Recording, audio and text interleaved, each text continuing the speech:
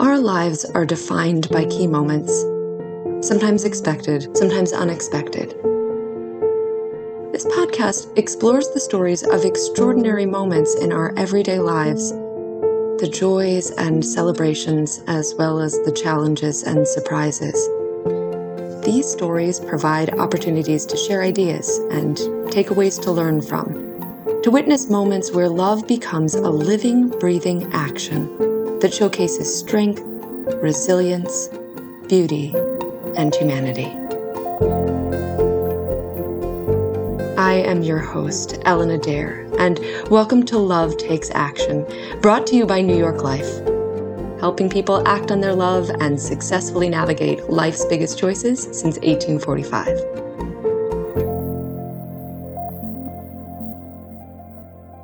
Today, we're talking about undeniable forces in our lives.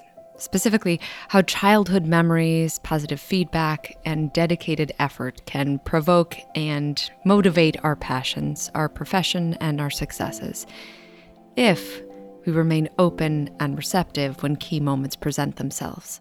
If I bake bread, I get to be a part of the community for breakfast, lunch, and dinner, and not just the wedding or the birthday. It smelled like my grandmother's basement. Just this rush of home. If you've ever had a hot donut, there's nothing better than a hot donut. And we'll get some perspective from a business consultant who works with solopreneurs and small business owners on transforming their business. She loves working on puzzles. Everything's a test. Everything's an experiment. It's not big bets. It's not a ton of money. She had one pot. We begin today with Rachel Wyman, the owner and chief donut officer of Montclair Bread Company, which was recently rebranded as Rabble Rise Donuts.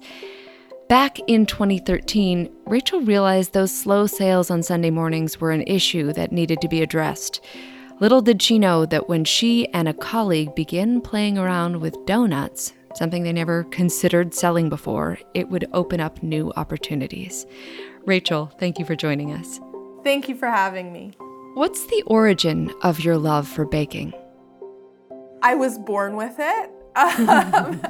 Food was always kind of our love language.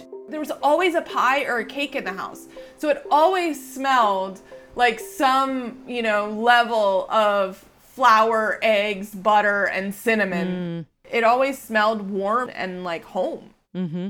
And I had a single mom. In lieu of a sitter, I stayed with my grandmother. And my grandmother had what would now be a cottage bakery. So she would be making these cakes all day while I was with her, and she'd give me a paper plate and a bag of buttercream, and I could decorate the paper plate while she was decorating the cake. And I remember there's this thing called a rose nail, and it actually looks like a nail with a exaggerated head that you can pipe buttercream onto. And I would just sit there and spin it, make a flower and lick it off, and make a flower and lick it off. So, I grew up in this. Yeah. What made you realize that you wanted to work with food? I went to college at the University of Florida, and I thought I was going to be a French teacher because that's what I really wanted to do. And the whole time I was there, I was baking cookies and brownies and selling them to local coffee shops. And, there's this one cookie that I started making, a cowboy cookie, and it's oats and chocolate chips and pecans and a little bit of spice. And there would be a line waiting at this one shop called Steamers. It was like a sandwich shop. And I only delivered them on Wednesday mornings. And there would be people waiting for me at the door to deliver these cowboy cookies. So that's when I started thinking maybe I want to go to culinary school. And you did go to culinary school, didn't you? What were your expectations going in? My intention was to go and learn how to make the fancy cakes like my grandmother did and refine that and modernize it. And I went, and the very first class that any student takes in the baking and pastry program is bread class. And every baking and pastry student is like, oh man, breads, it's like this rite of passage to get to the fun chocolate stuff. And I was kind of ambivalent. I'd never worked with yeast at that point. I made rolls with my grandmother for Thanksgiving, but other than that, I never really understood it or even encountered it. And On the first day you walked into, it was Bake Shop 6, and the instructor's name is Nick Greco, who has continued to be my mentor. To this day, I talk to him once a week. And it smelled like my grandmother's basement. I'm like, wow, just this rush of home. And then I learned that bread takes this time to develop, and you have to follow this specific process. And if you follow it exactly and you nurture it and baby it, it rewards you with this gorgeous loaf of bread. But this process isn't happening over, 30 minutes, an hour. It's happening over 36 hours that you have to baby this bread and nurture it into a loaf. And it was right then that I realized, if I bake bread, I get to be a part of the community for breakfast, lunch, and dinner, and not just the wedding or the birthday. I love what you said about babying the bread. Like, bread is a little person and needing your time and your patience and your care and sometimes your ability to problem solve. Yeah, absolutely. And it's interesting because I'm a crossword puzzle junkie, and puzzles in general, that's the way that my brain works. I like to solve problems, and baking is just one big problem. And there's a lot of different paths that you can take to get to the final product. And it depends on the resources that you have available. For example, I don't have the space or the funding to have a proofer, is what it's called, in my bakery, which is basically a box that's warm and humid that you can put the bread into that makes it go faster. It kind of cheats the process along. So everything is fermenting at room temperature, which is a slower, longer process, but that imparts more flavor. But there's so many different ways that you can process that fermentation from start to finish, depending on the resources that you have available. And so it's all just one big problem that you're trying to solve every day. It's like you look at the orders and what you need, and you look at the time that you have and the resources that you have, and you figure out how to make it work. It's like a dance with all the different pieces of the puzzle. So now take us through your next steps after culinary school. I graduated from culinary school and I went to work at Amy's Bread in Manhattan at Chelsea Market. It was like everything I ever wanted in life and I didn't know I could have. It was just such a special thing. I worked from 9 p.m. to 5 a.m. I just loved being there, and I had like everybody's New York City roommate experience when they first moved there. I had a horrible roommate and I never wanted to be home, so I just go to work. And I was like at Amy's all the time. And there was always something new to learn. So I enjoyed being there. I didn't enjoy being at home. I'd wake up in the morning, which was the afternoon for me, and just go straight to Chelsea and start baking. And so why did you leave New York City? I leave Amy's Bread, which was like the best place I'd ever worked, and like the bottom fell out. This was 2008, and now I'm interviewing at a place called Tribeca Oven. And Tribeca Oven was unique because it produced bread under private label. So all of the bread was made in the facility, which was in Carlstadt, New Jersey. And then it got shipped out. It was partially baked and flash frozen and shipped out to companies all over the US that would then put their own brand on it. So you may have never heard of Tribeca Oven, but I can 100% guarantee you've eaten bread that was produced by Tribeca Oven. I went on board and I took on the role of R&D manager, which meant that I worked with companies to develop recipes unique to them. And then I worked with the production team to teach them how to create this recipe and go from 10 loaves to 10,000 loaves. You were feeding the masses, but were you doing any baking for yourself or your friends at that time? I invited all of the families from my prenatal yoga class to come to pick up bread. It was every Thursday night from 6 to 8, and I had like maybe 10 different kinds of bread, and they could just come in and grab whatever they wanted for their families. And all they needed to do in exchange was provide me with feedback and what they used it for. Because this job that I had at Tribeca Oven, I didn't just have to create the recipe. I had to create all of the marketing behind it too. So I had to, work on the romance language and the sell sheets and all of that. Sounds like a mutually beneficial arrangement. And then one week, one of the moms came in and she said, that bakery that has a spot at the farmer's market, the one that's down on Walnut Street, the owners are retiring and they're looking for somebody to take over the space. You should talk to them. Oh, that's perfect. It's funny because through the years, people had said, if you ever think about opening a bakery, come talk to me. So I reached out to all of those come talk to me's and said, I'm thinking about opening a bakery. And I raised the money to take the space over from 4 different families who had been picking up bread for the last year from my house. So when I say this bakery was built by the community, it really was built by the community. I'm getting emotional because this is I'm coming up on my 10th anniversary and I still can't believe that it happened in the beginning. So what gave you the confidence to take that risk, and how did you make it all work financially? I continued working my corporate job for the first 2 years that I had Montclair Bread Company because they were paying for the health insurance for my family of 5. And I was afraid to go out on my own because, I didn't know that Montclair Bread Company could support my family exclusively. And what were your days like then? The weekends were the only time that I got to be in my bakery 100%. During the week, I'd go in at 3 a.m, spend a few hours in Montclair baking, and then I would head over to Carlstadt, New Jersey, and spend the rest of the day there. And on Sundays, it was so dead. I would be lucky if 30 people walked through the door.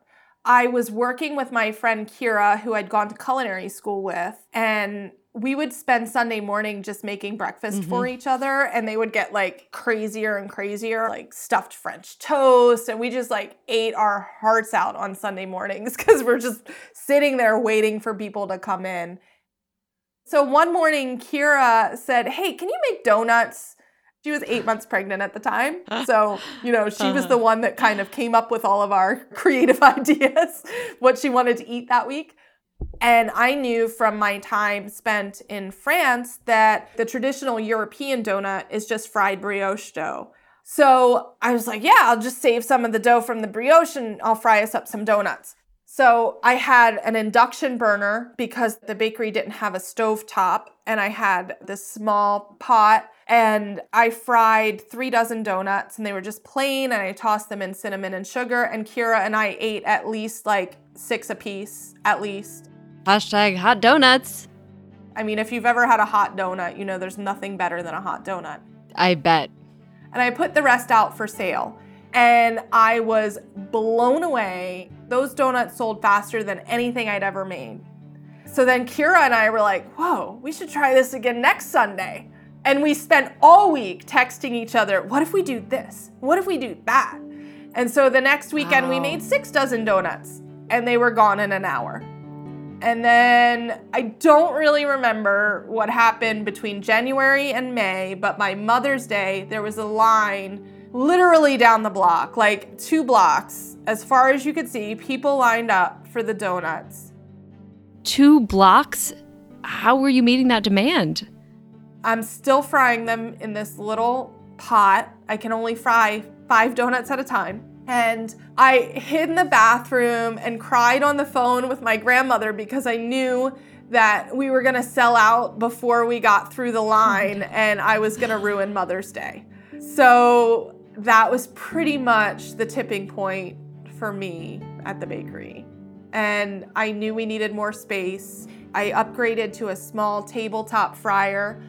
And then we got a second fryer because Father's Day was coming. And I'm like, oh my gosh, I can't go through the apology shift again. We still call it the apology shift after all the donuts are gone. The people who are working the closing shift is the apology shift. That's so funny. Also sad, but funny. We couldn't plug both fryers into the same circuit because it would blow, and then somebody would have to go down into the super scary spider-filled basement to flip the breaker. So we had to unplug the freezer to plug one fryer in, and then we had to plug the other one in at the other end of the 600 square foot space. And that's when I started looking for another space. I just called a number on the side of a building and got connected with my current landlord. And he said, I don't have anything available now, but do you have an open mind? And he walked me over to this building, this huge brick building that was like literally like bricks falling in the sides, dilapidated building that was a DMV inspection station. And I thought it looked everything like Chelsea Market and everything that I loved about Amy's Bread and just like a dream come true. And so 4 years after opening the bakery, I got to move into this production space and really have the capacity to serve the community in the way that I wanted to. Well, it sounds like your love of the community was being reciprocated. I think what happens is this transfer of love. So I'm putting my heart and soul into this donut that I'm creating that then gets transferred as someone else's love language, and they're willing to stand in this really long line so that they can then bring my expression of love home and create a new expression of love for their family. Oh, I love that. That's nicely said. I truly believe that what I'm making is special. So for me, when I got a phone call from the Food Network telling me that my donuts represented the culinary pedigree that they would like to have on their show, The Donut Showdown, and would I be interested in being a guest, that really shifted Montclair Bread Company into the donut scene. Are you having fun? It sounds like it. So much. I met my husband, and he is also in the creative world. He's an events photographer for Getty and the Associated Press. He fosters my creativity and adds to it and inspires it in a lot of ways. He's also the first to tell me it's not good enough. Like, this is just okay. He sets me up to shine as bright as I can. And I also have a couple incredible people on my team who do the same in different ways. And one of the things I try to do is not ever hire myself. I hire people that are really good at doing things that I'm really terrible at. It really sounds to me like you've been guided by an open mind. Do you think that that is critical to your success? I don't know if it's an open mind so much as it's open ears. I think that for me, what's critical in helping my business to grow is to just not be in my bubble and not just like, okay, tomorrow I'm gonna make X, Y, Z. I think it's having an open mind and sense of what's going on, not just in my community, but in the world. And being able to take that and turn that into something, a product, a new product, has been really essential for the growth of the business. And, I mentioned my partner, Brad. He got leaked the cover of I can't remember, I think it was the Post, before it was being printed because he works in that world.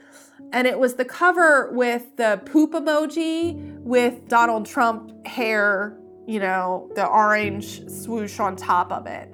And he's like, hey, look at this. And I was like, oh, I make a poop emoji donut. Huh. And he's like, well, this is supposed to come out tomorrow. And I lived across the street from my bakery at the time in an apartment across the street. So I go down to the bakery in my pajamas and make everything that I need to produce the poop emoji donut the next day. And then I'm at the grocery store the second they open to buy them out of cotton candy so I can create the donut version of that paper to go with it. And we had the paper, it was like whatever the first newsstand that opened, we had the paper before anybody was awake and the donut to go with it. And we got the shot of the donut with the paper and just went insane on social media. it was just like a bunch of text messages at night, It was not just me and Brad, but then I pulled Jessica in and I was like, do we have that chocolate? What about cotton candy? Does anybody have it? And it like this group thing. It's never, ever something that I come up with on my own. But it's just being nimble and and then there's the times in the summer where one of the local farmers will have a flat of strawberries that are getting ready to go bad. And it's like, okay, well, let's see, I can make jam with that, and we could do this, and we could do that, and then tomorrow there's a donut. I feel like that's what allowed me to win the donut showdown too. That surprise factor is the world I live in, and I love to be in. Again, solving the problem, figuring out the puzzle, how am I gonna make all of these parts work together and be successful tomorrow? Mm-hmm. Success can be fleeting for retail businesses, and COVID obviously had a real impact on a lot of small businesses. How did you make it through the pandemic? I remember I was in Trader Joe's on Thursday getting groceries. And that was the last time I went to the grocery store for a year and a half. Mm-hmm. That's when we get the notice about schools being closed on Friday. At the end of day Friday, they said, kids aren't coming back. They came home from school with all their belongings and, I don't have childcare. So this is total devastation for me. And at the same time that I'm dealing with the mom thing, I'm dealing with the bakery thing. Yeah, it was such a time of uncertainty for everybody. And then the high school kids that are on our team, we started getting calls from their parents about how it's not safe for them to come to work. So I spent Sunday morning talking to Jessica, my director of operations, and Haley, my retail manager. And I said, listen, I don't know what's gonna happen. I don't have a plan B here. So I'm gonna come in and bake whatever I can bake by myself. I'm gonna sell it by myself. And if that's all I can do, that's all I can do. And Jessica said, if you bake it, I'll sell it, and we'll just do whatever the two of us can do. And Haley said, well, I don't have anything else to do. What am I gonna do if I don't come to work? I'll brew coffee, I'll sell it, so the three of us will run this bakery to whatever we can. We're not gonna produce the same amount, but we'll do what we can. So I went home and called everyone on my staff and told them that I had to lay them off indefinitely because I didn't know if we were going to be able to open. And I had my entire baking team saying, nope, we're coming to work. All of my full-time retail employees, so the older staff, said, no, what else are we gonna do? We're coming to work. So there were 10 of us, including Jessica and myself. We reopened that Tuesday, and it was that 10 of us for the next 3 months. I've never worked so hard in my entire career. I can't even describe, and it wasn't even about selling it. It was about feeding people because no one could get food. No one could get groceries. So we started ordering fruits and vegetables and boxing them up. And Jessica was up, I think, for 72 hours straight, building a system where people could order ahead, this thing that we've never done, without having to give an order to a person. And we started putting bags of orders out on our patio in alphabetical order along these pop-up tables so people could come through and take their order without having any interaction with us. It sounds like everything about this was something that you'd never done before. The entire time that this donut thing has been growing, one of the biggest rules is that we won't hold donuts. You can't call ahead. You have to stand in the line. It's first come, first serve. And now we're like, oh, well, you can call ahead and we'll put your order to the side and, we'll see.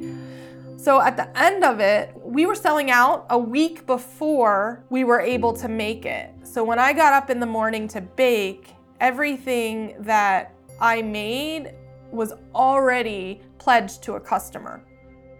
And this is a tremendous benefit for your customers and for everyone that you were keeping employed, but also for the farmers and for your providers, all because you didn't shut down. The love that you carried ended up touching so many people. We were scared about our own health and safety, and we didn't want to break the bubble. So one of the things that I did was made sure that my employees didn't have to go to the store for anything. So toilet paper, fruits, vegetables, milk, eggs, anything they needed for their home and their families, I was giving them every week. Just like, take it, whatever you need, just take it from here, don't go to the store. We were kind of, our own pod. And no one got sick the whole time. I think our first case wasn't until Omicron, and then everybody got sick. But you must take pride in that, lasting that long. You've got such an incredible team. I have the best team that I've ever had. There is just such a bond between all of us, especially the core who went through the pandemic together. We're so connected because we had that experience, but also we're up at 2:00 in the morning together. They're my friends and family at this point. We've just been through so much together. 2:00 in the morning, where does your font of energy come from in all of this? Caffeine? I don't know. I really like creating, and I like creating experiences as much as I like creating food. It shows because it seems like people love the experience of your food so much.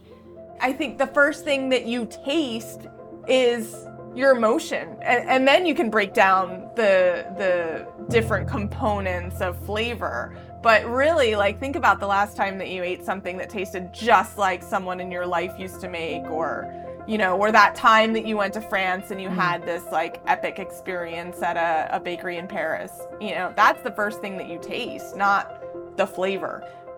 Because it's impossible to separate our emotions from our food and what we make and what we eat. Rachel, thank you so much. I can't wait to taste some of those donuts. This conversation has my mouth watering. Next, I'd like to introduce Catherine Denisi, a business consultant who advises many female solopreneurs and small business owners. After climbing the corporate ladder at a large Fortune 500 company, she began working with many Silicon Valley and Silicon Alley startups in California and New York. Catherine, thank you for joining us. What stood out to you the most when listening to Rachel's story? The first thing that jumped out at me is Rachel naturally did so many things right. There's almost this analogy between baking and building a business. Patience that's required, right? And the attention, and that it's a process. And she seemed to really get that, which I thought was pretty amazing. The other piece that I loved about her story is she loves working on puzzles, right? She talked about crossword puzzles, and she segued into saying all sorts of puzzles. She considers baking one big problem to solve on a daily basis, which I found fascinating because some other people might be overwhelmed by that. Like, oh my God, what am I going to do every day? And for her, it's like a challenge. It gets her juices flowing. And I think that approach is one of the reasons, quite honestly, in the business she's in, she's so successful. Well, with a puzzle, you need to have a process to say, this is how I'm going to attack the problem. You're exactly right. And I think she said this, what are the resources I have available? And then what's the time available? And what are these areas I want to move through? And then creating a solution to whatever that problem is. So for her, it's, okay, here are my orders that I have to deliver today. Here's who I have on staff. Here's how much time I have. She didn't have a proofer, so her sourdough takes longer to proof than if she did, right? So taking all of these resources and sometimes constraints, which I think is another fascinating element of her story, into account, and then using those to solve the problem, to deliver what she needs to deliver to her clientele. I think her ability to do that is one of the reasons she is ultimately so successful with what she's been doing. Yeah. And she has to be able to pivot, to wear multiple hats, having that deep knowledge of what she's making, the different components. So I imagine that's critical. It's absolutely critical. And what she learned when she was at Tribeca Oven, that experience that she had where she was developing the recipes, but she was also responsible for marketing, which she hadn't really done before. with so many of the solopreneurs that I work with, and even for myself, having that ability to put on different hats and different brains at different times to get yourself to the point where you can actually hire a team or bring a team on, whether it's outsourced or actually hiring people on payroll and staff. I mean, getting to that point, it's critical. With the solopreneurs that you're working with, do you talk to them about mentors? Having a core group of people that you can go to bounce ideas off of, get a sanity check, pick you up when you're down, because let's be real, sometimes it is a lonely road. I think it is absolutely critical to have that in place. Well, and we learned how much other people figured in Rachel's story, both in terms of her own generosity and the generosity of others towards her. What I found was really interesting with Rachel's story is the importance of community and the importance of who she surrounded herself with, starting with the yoga moms and the community there. So she had a community that was coming every Thursday to pick up bread from her and helped her. There was somebody in that community that alerted her to the fact that the space was available for Montclair Bread Company. When she wanted to go and purchase that space, she went back to that community. It was 4 families that had been picking up bread for years from her that helped fund her purchasing that. One of the things I always tell people, because it took me so long to learn this, if you don't ask, the answer is always no. Mm-hmm. And it's the alchemy of a moment, right? Her friend, her colleague Kira, was craving a donut, and her business was transformed forever. Everything's a test. Everything's an experiment. Whether you're launching a new product, whether you're launching a new marketing plan, whether you're trying to, reach out and do a collaboration with somebody, everything's a test. You don't know how it's going to work out. And her approach to saying, yes, let's give this a go, let's give it a try, taking advantage of that, I thought was fantastic. And the donut totally comes off of that. And she started small. Right? It's not big bets. It's not a ton of money, right? She had 1 pot and she's like, oh, let's just make some donuts. And I believe they made a few dozen. They ate half of them and sold out of them. And it's like, oh, well, we'll do this again next Sunday. And they tried to make more donuts and they sold out of them. I mean, that approach, I would advise somebody to do that. And she just did it. It seems to me like there's so much that she does that is a thoughtful response to the people or the situations around her. So what was also, I thought, really interesting about when she first launched the donuts and introduced them and tested them out, that sort of attention and empathy for her customer, I thought was really special. And you saw that more as it continued through her story. She asked for their feedback. She was curious about their feedback for her product. That I think was one of the reasons when she went out to actually raise money, that the community was so receptive to actually helping her get her own company launched and into that space. And then I thought you saw that in spades with COVID. I mean, she just did so many things in terms of, trying to take care of her employees, thinking it was going to be 3 of them, in the bakery, keeping the whole business running. And all the rest of her team's like, what am I going to do? Stay at home? I'm going to come in and work. And then realizing that people shouldn't be going to the grocery store to buy groceries. I mean, none of us knew what was going on at the time. And then going to get fruits and vegetables and setting up orders so that people could pick them up outside in contactless delivery, right? And seeing the team through COVID, I just felt that was so inspiring. So it really is a 2-way interaction with her community. And even now, right, when she thinks about what she wants to do and looking at expanding her offering, she thinks about, oh, well, it's all families, right, in Montclair. And, what would my family want? And let's get everybody together outside so that, parents can have their kids together and sit on a patio and they're entertained, and we're doing a pizza oven. Just everything that inspires her, it seems, comes from that sense of family and community, which I think is fantastic. It's part of the reason she's so successful. And that she loves what she does so much that it's clearly fun for her.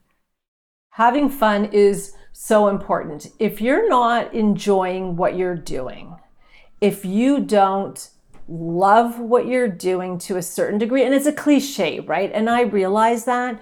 But if you're especially a solopreneur or an entrepreneur with a really small team, and Rachel spoke to this, I mean, she was working 18 hours a day. You're not going to show up and do that if you don't love what you're doing, and if you cannot inject some fun for yourself and for your team's not going to show up, right? I mean, I'm assuming, and I don't know her that well, but I'm assuming that she creates a sense of camaraderie and team that makes people want to be there each day. I think you have to be having fun. Catherine, thank you so much. And thank you to Rachel. And thank you, listeners, for tuning into this episode of Love Takes Action. If you like what you hear, we invite you to subscribe on your favorite podcast platform, add your comments, and share with your friends and family. It's a chance to celebrate the voices of our inspiring guests and their wonderful stories. You can also follow us on Twitter, Instagram, or visit our website at newyorklife.com. Love Takes Action is brought to you by New York Life Insurance Company and is for general informational purposes only. References to any financial products or strategies are solely incidental and may not be construed as solicitation. The views and opinions expressed on this show are solely those of the host, guests, and experts, and do not necessarily represent the opinions or viewpoints of New York Life Insurance Company or its subsidiaries.